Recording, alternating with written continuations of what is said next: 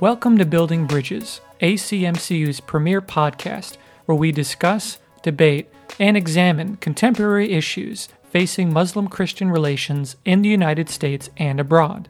I'm your host, Andrew Condon, Digital Communications Manager for ACMCU. The Center for Muslim-Christian Understanding was founded in 1993 at Georgetown University with a mission to improve relations between the Muslim world and the West, building bridges of understanding between Islam and Christianity. In this program, we will speak to experts, faith leaders, authors, and influencers about how their work is shaping the discourse and fostering interfaith dialogue within their respective communities.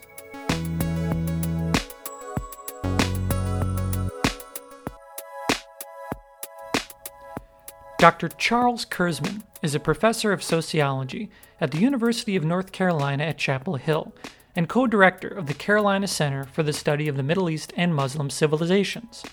Dr. Kurzman recently visited us here at ACMCU to give a book talk about the reissue of his book, The Missing Martyrs: Why Are There So Few Muslim Terrorists? We connected with Dr. Kurzman after his presentation for this episode of Building Bridges. Thank you so much for taking the time to sit down with us here at ACMCU. We really appreciate you coming in and sitting down and talking with us. Now, you just gave a presentation here at ACMCU on various topics dealing with the perception of terrorism and extremism in certain areas of various countries and so on and so forth. As a very intensive topic, how did you yourself first getting involved in studying the trends of terrorism in various cultural or ethnic communities?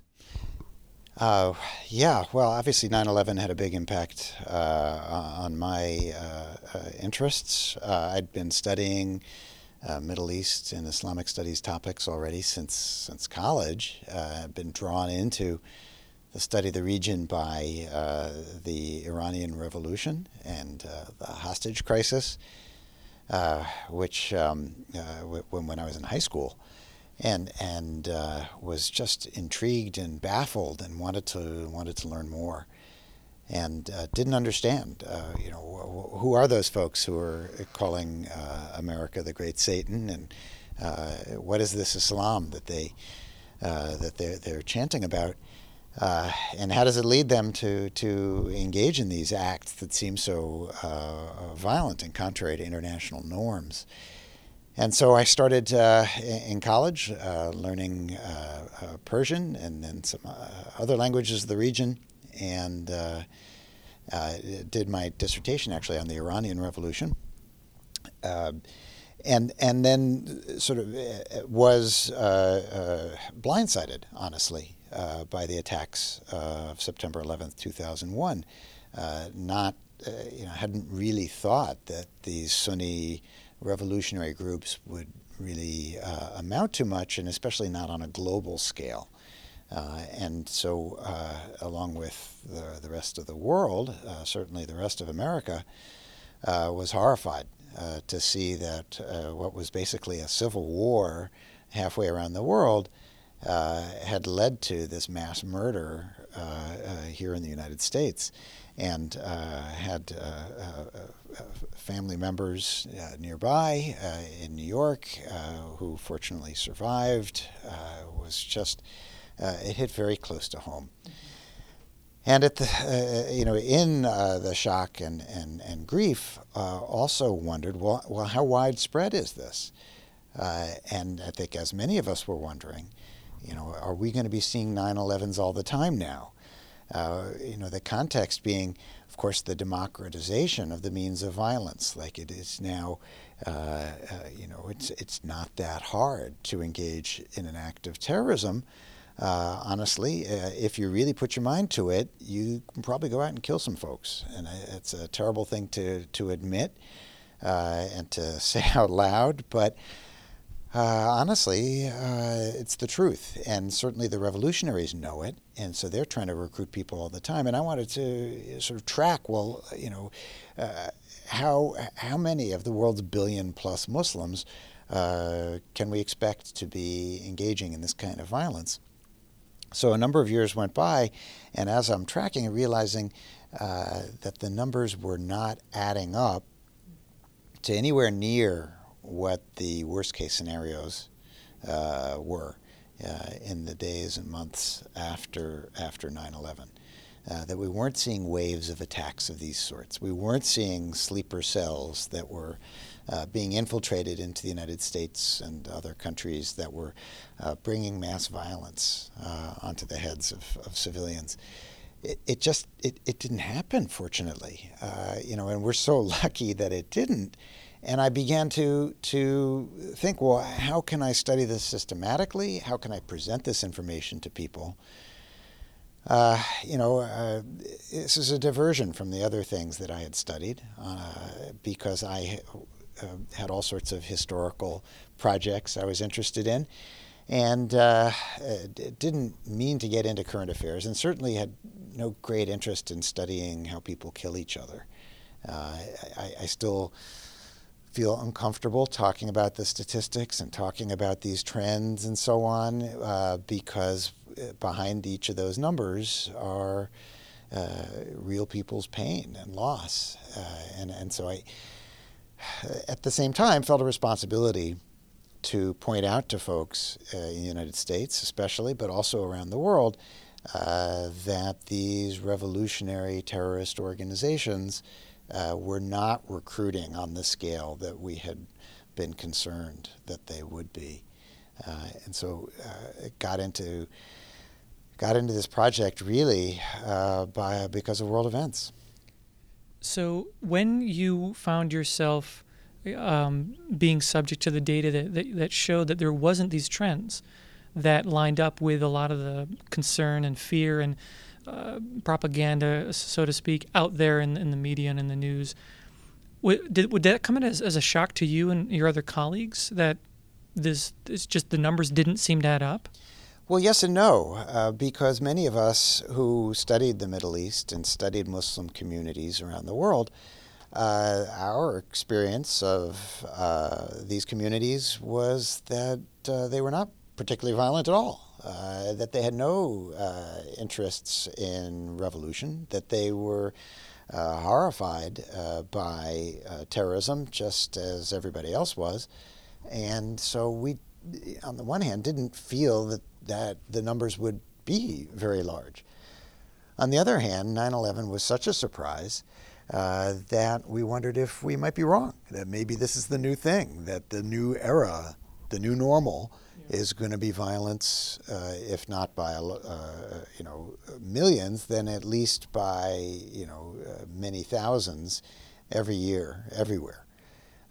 And if you calculate it out, with more than 1 billion Muslims in the world, if 1/100th of 1% were interested in engaging in violence, we would see violence every day, everywhere.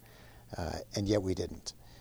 And so that's, I think, the statistical aspect here is that things could be so much worse, and that we were anticipating that they would be so much worse than they have turned out to be, despite the actual violence that has gone on, that I want to make sure to repeat that I deplore and denounce and am not trying to be apologetic for in any way, and yet am also want to express my relief, and I think what should be the world's relief, that it's as limited as it has been. Now, one thing that's been going on in the news, not just recently, but especially since the 2016 election, is a rise in a sentiment of fear and phobia around people who are practicing Muslims, both here in the United States and abroad. A trend of Islamophobia. That some say, oh, it doesn't even exist, and others say, well, no, there is a concerted trend out there, both in media as well as in certain pieces of journalism that come out around almost criminalizing a faith practice as an associated to these ills that some society might say is bad. I mean, Is that something that you've seen statistically increasing towards Muslims living in the West? Or is that something that you think has been just kind of stewing as like an underlying concern, fear of the quote-unquote other? It just happens that other now is being labeled as someone who is Muslim in many cases nowadays. Yeah, there's pretty strong evidence that Islamophobia is on the rise in the United States and in Europe, as well as in a number of other regions around the world, including South Asia and East Asia, and that this is very worrisome. And it's not just since 2016, and that's I think it's worth putting that in context. That the anti-Islamic sentiments that have become so widespread and now become more mainstream in certain circles in the United States and elsewhere have been building for some time. So according to surveys in the United States, the unfavorable attitudes towards Muslims started to rise around 2007, 2008. This is considerably earlier than that was before the Obama administration, and certainly before the Trump administration. And it's at a time, it starts to rise at a time when there doesn't seem to be any sort of objective threat to the United States. So the trauma of 9/11 had begun to recede. We were not facing massive threats by al-Qaeda. The Islamic State hadn't even been formed yet. And yet Americans start to become more negative, start to lose a sense of resilience, and start to express more negative opinions towards Muslims. And that those figures have continued to rise, these unfavorable attitudes, pretty dramatically since then. But it's not all Americans, and I want to emphasize this, that we see, in fact, a polarization in American society where one segment, a large segment of the United States, has seen slightly more negative attitudes over the past dozen years. And then another segment has gone way negative and has been whipped up into basically a frenzy by anti-Islamic groups, by social media campaigns, by all sorts of publicity stunts, opposition to mosque building, opposition to Sharia law, as though that were actually going to be implemented in the United States, all sorts of campaigns that have pushed this base into quite intolerant position. And that this has been building for a number of years suggests that it's not going to turn off overnight either. And I think that's worrisome. I mean, it's troubling myself as someone who kind of doesn't understand where this pronounced fear of others around us comes from. Now, ACMCU deals with issues related to the understanding and the relation between Muslims and Christians. Have you seen any trends related to a fear of faith practitioners in general, or is it like I just don't as a Christian, I have a hard time understanding how people who are practicing in their faith can demonize someone else of a different faith background if their own faith background is, generally speaking, very much against belittling, criticizing, or labeling other people, neighbors, so to speak, as dangerous a priori. Unfortunately, faith traditions of all sorts can be pretty intolerant at times. So yours sounds to be it sounds like one of the deepest commitments and lessons that you draw is that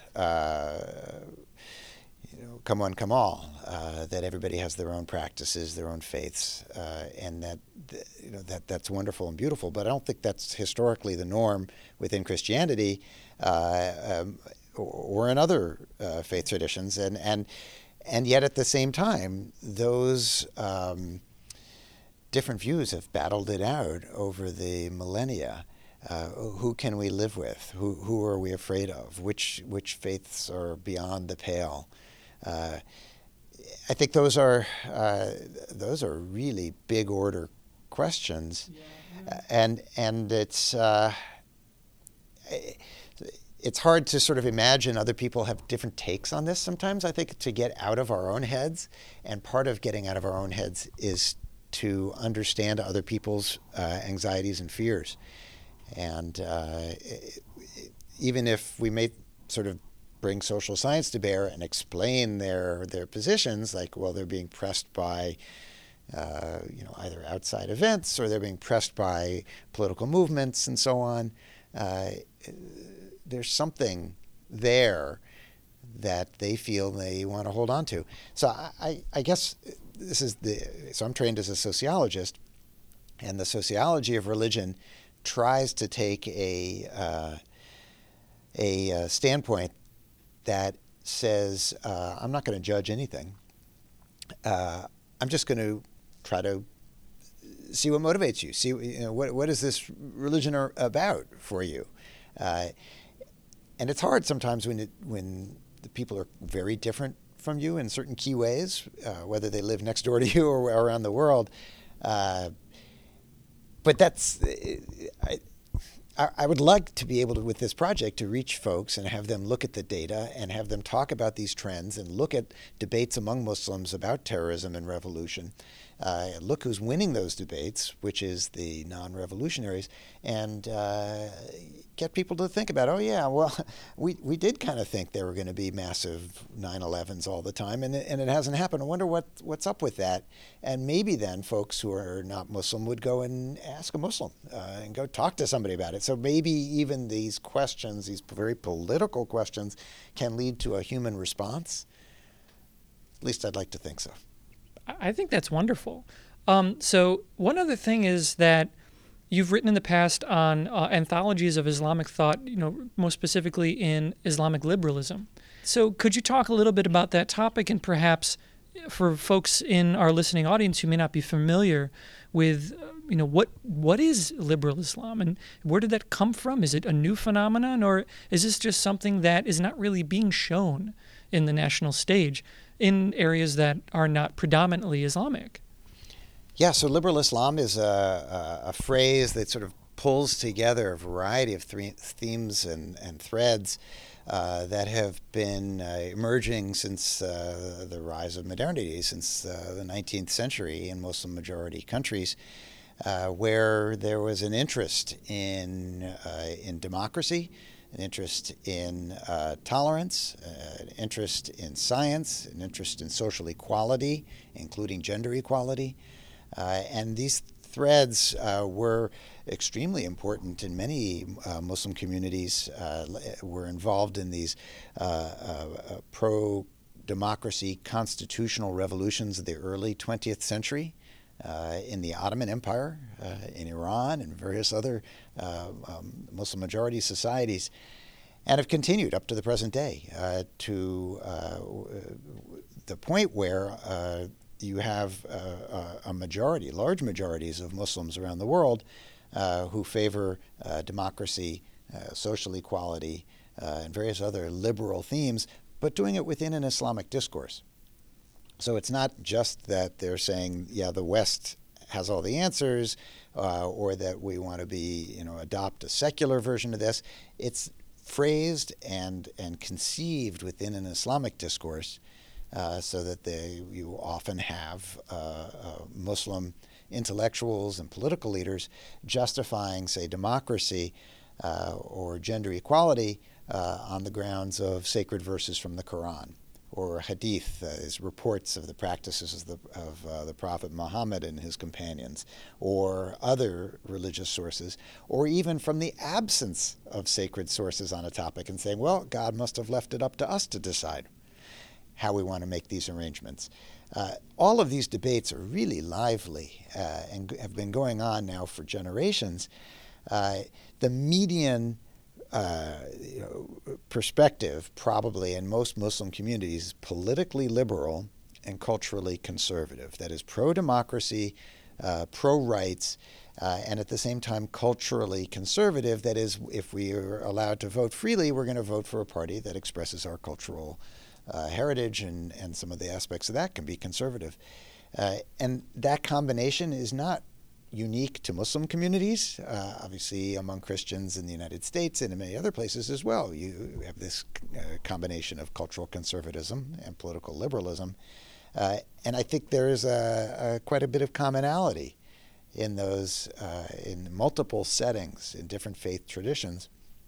Even if the faith references may be different, that this combination of wanting to be authentically true to one's faith tradition and at the same time to have all these modern goodies, such as abolishing slavery and things that just about everybody in the world agrees with, that we can all move towards, even if we justify those on different grounds.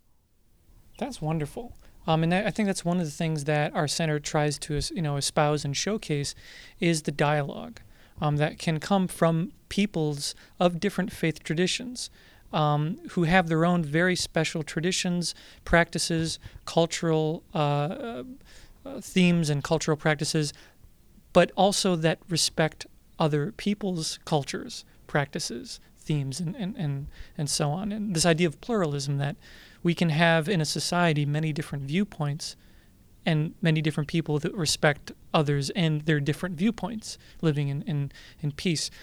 But I do want to let you talk about your new reissue of your book, The Missing Martyrs. Now, I believe you just came out with a new version of the book that's been updated. Did you want to talk a little bit about why the book was updated and why you felt it was important to go and publish a new version? Yeah, absolutely. So the book was originally published in 2011, and at that point, it was a moment of what seemed like a historic, decisive moment. The Arab Spring had just occurred. You had dictators toppled in a number of areas. You had democratic institutions starting to emerge. You had outpouring of hopefulness in many Muslim societies looking at these events in Tunisia and Egypt and elsewhere. And at the same time, it was the 10th anniversary of 9/11. And so it seemed like a logical moment to look back and see how al-Qaeda and these other Islamist revolutionaries had fared over that subsequent decade. And it looked pretty clearly like they were losing out. Now, since then, some of those really hopeful locations where the Arab Spring raised everybody's expectations have fallen apart. And in particular, in Syria, where a peaceful movement against the dictatorship there was brutally repressed and turned then into a series of armed revolutions, one of which involved this group that came to call itself the Islamic State. And then this organization takes a bunch of territory in Syria and Iraq and then sends offshoots around to attack people elsewhere and kind of displaced al-Qaeda as the main face of this Islamic revolutionary movement. And so the references to al-Qaeda from 2011 no longer seemed up to date, and people began to wonder whether the conclusions that I had put out in 2011 no longer applied. Maybe Islamic revolution was, in fact, gaining in popularity, that we were going to see more terrorism. And at my presentations and in my classes and when I speak to community groups, people would push me and say, well, look at this Islamic State. How can you be saying that terrorism isn't the major, huge fear, the national security threat that we worried it would be in 2001? And so I tried to undertake the same kind of systematic data gathering that I did for the first volume, to update it and to track how the Islamic State was doing and other related Islamic revolutionary organizations. And fortunately found that there was a limit, a ceiling on the amount of recruitment that they were able to engage in. that there was, as with Al-Qaeda earlier, there was huge pushback from mainstream Muslim organizations, from pop stars and popular culture, from political movements, even political movements that defined themselves as Islamist, saying that this Islamic State does not represent us, that this is an aberration, that it is not truly Islamic as they understood it. And then we saw in 2015 the Islamic State's recruitment efforts just drop off dramatically. And since really you can pinpoint this in July 2015, that the numbers start to go way down. And so in preparing this new volume, have considerable data that the terrorism on a global scale has shrunk considerably since its peak and has become more and more centered now, concentrated in a handful of civil war zones. And that in the United States and in most parts of the world, terrorism is not a leading cause of death and has not been even the threat that we thought it would be a few years ago. So the second volume tracks the Islamic State, and of course Al-Qaeda is still out there in a weakened form, just as the first volume had focused on the earlier generation of Al-Qaeda militants. So what happened in 2015 that you think created such a, I'm not going to say vacuum, but such a dip in recruitment efforts of these larger organizations? So a bunch of things converged at that time. The easiest one to pinpoint is that Turkey shut off its border with Syria. So it became harder for people who wanted to join the Islamic State, and they say that up to 40,000 people, foreign fighters, went to join the militants or to live in their territory over the series of years that they were holding territory. So Turkey had allowed people to travel into Syria because they were trying to support the pro-democracy revolution in Syria. But in the middle of 2015, ISIS starts to attack in Turkey, and they say, okay, no more. And they shut down the border, and it becomes much harder for them to get not just new recruits, but also to get material, to have cross-border trade and to get money and goods and so on. And so that's a specific thing. But the broader trend is that ISIS, their brand was to promote gory violence as a way of intimidating opponents and pressuring people to join them. And that it turns out that there was, fortunately, not a huge market for that. And that as that continued, people became more and more grossed out by the extreme violence. And so it becomes counterproductive for them. And they actually tried to switch to a more happy version of PR, where they're putting out also videos about how wonderful life was under the Islamic State. You know, children dancing and, markets full of food and so on, to say like, oh, we're not all just about death and killing. We also have this other side. But by then, their brand was pretty well entrenched in most people's minds, that this is a murderous group of revolutionaries. And most Muslims around the world, 99.999%, were so grossed out by that and so offended by it that they start to push back even more strongly. In particular, by reining in young people in their own communities who they felt might be attracted to some sort of revolutionary purity. And so we start to see in community after community and country after country that they are talking with their kids and trying to limit their kids' access to these horrible, troubling videos that are available online. And that's a sign also of, I think, of how Muslims are the main bulwark against Islamic terrorism. That's a point that some folks forget sometimes in their overly generalizing sort of condemnations of Muslims, they're not doing enough, or that they're threats, or that they're somehow subversives. Those are your allies in this fight against terrorism. It is not a very strategic move to be insulting your allies. And so I think there's been unfortunately, some folks have forgotten that lesson. If we think back to right after 9/11, George W. Bush went to a mosque the week after 9/11 in Washington, D.C., and made a point of having a press conference there to say, we are not fighting Islam. In fact, these Muslims here with me and around the United States and around the world are our best allies in this fight against terrorism. It's hard to imagine President Trump making such a move, and it was hard to imagine almost any of his Republican competitors for the Republican nomination making that move in 2015 and 2016, that something had shifted where Muslim allies were no longer considered a strategically important thing, and so you could feel free to make extreme comments denigrating the entire faith community.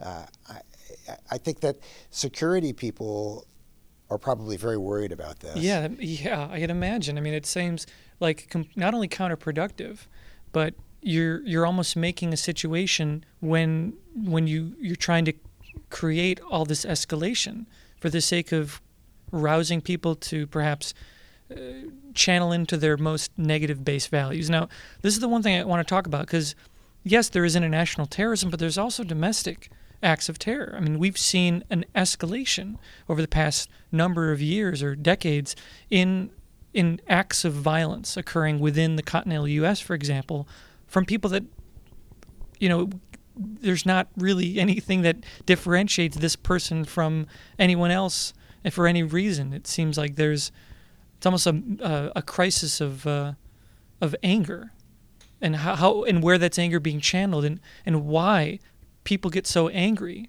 that they have to use violence to express their innermost problems, I would say. I don't know. Well, I want to make sure we're not exaggerating the scale of that, too. Just as we don't exaggerate the scale of Muslim extremism, let's not exaggerate the scale of domestic terrorism either.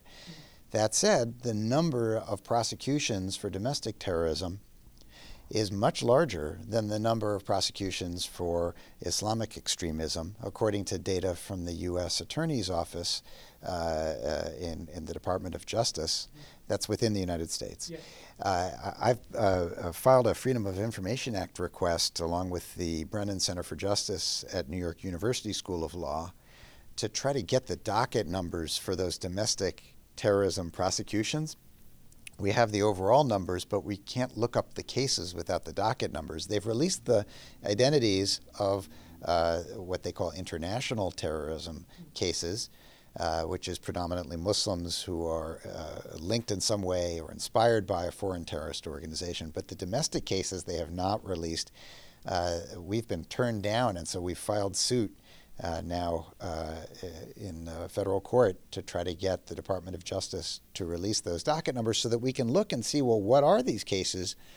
Most of them don't make the news. Of course, there's a handful that do, horrible events of anti-Semitism and other forms of right-wing violence.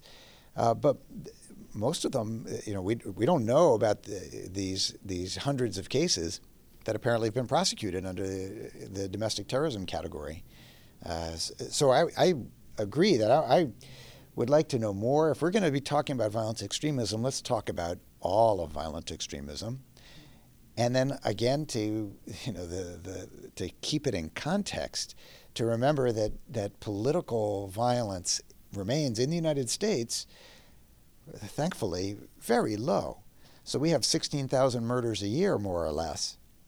And of those, far less than 1% each year, with the exception, of course, of 9/11.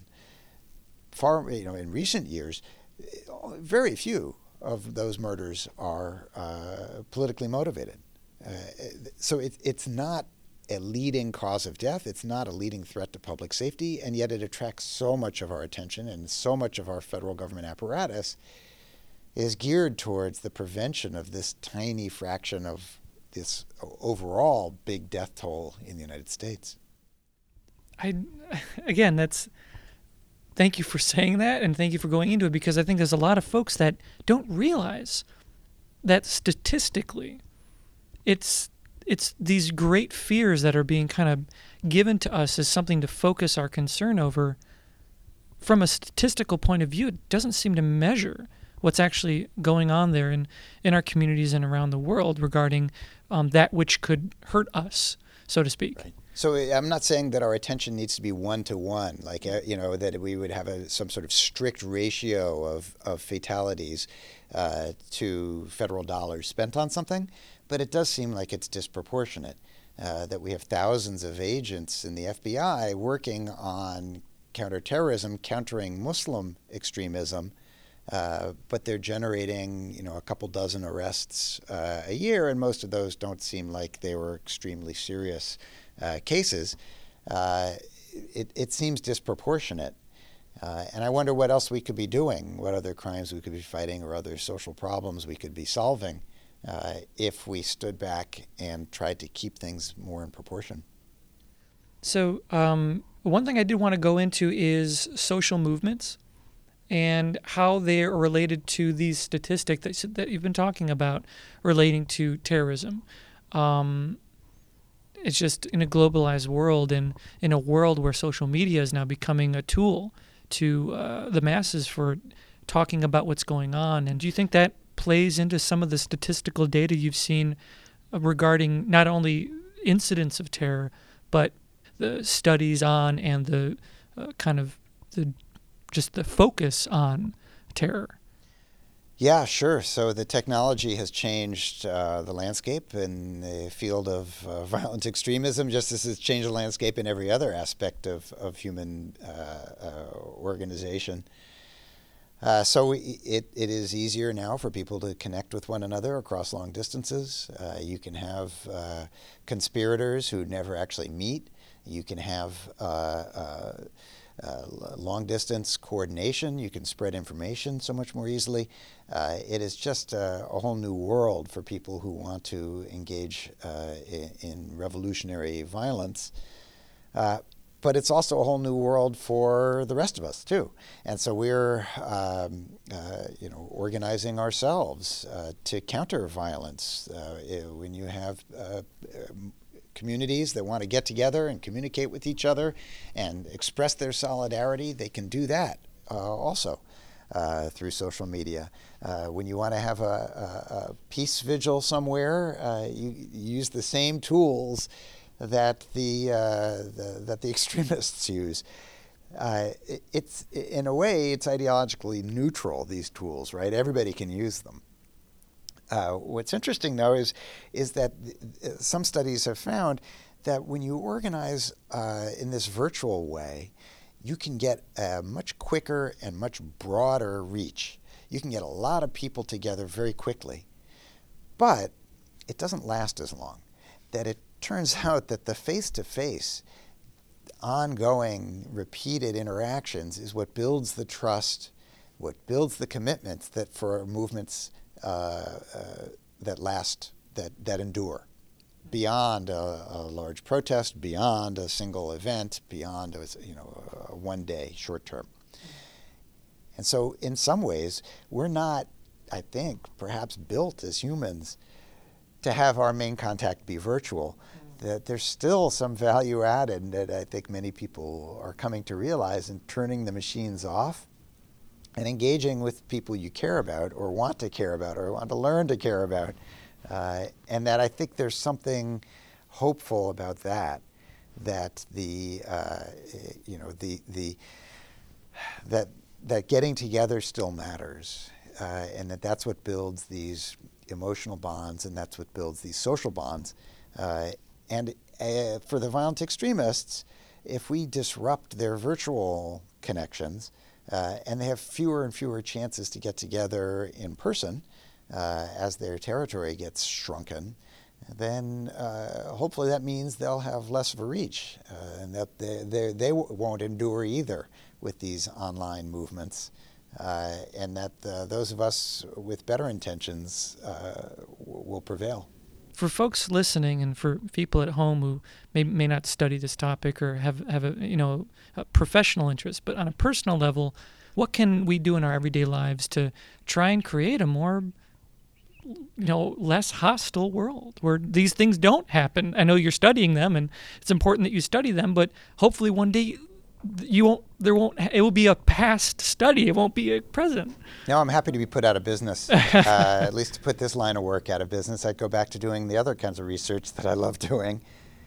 I would say there's two things, and I'm not somebody who's going to, has any right to give advice, but I would say two things. One is internal, is to fight hatred within ourselves, because I think we do have this othering impulse. Everybody has it, and even those of us who claim that it's based on really real things, like I only hate the haters, we still have that hatred inside us.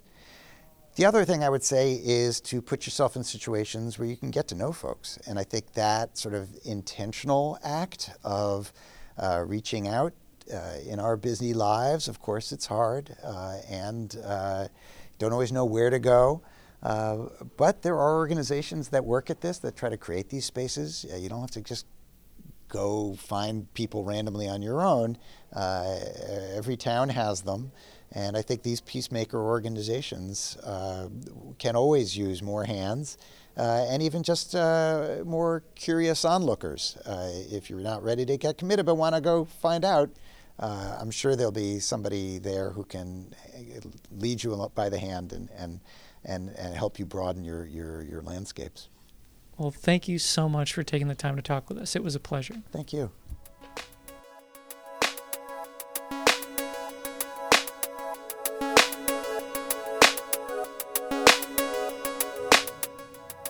Thank you for joining us on this episode of Building Bridges, brought to you by ACMCU. Follow us on Twitter @ACMCU and like our Facebook page @ACMCU.Georgetown. Feel free to submit any questions and tune in for upcoming episodes.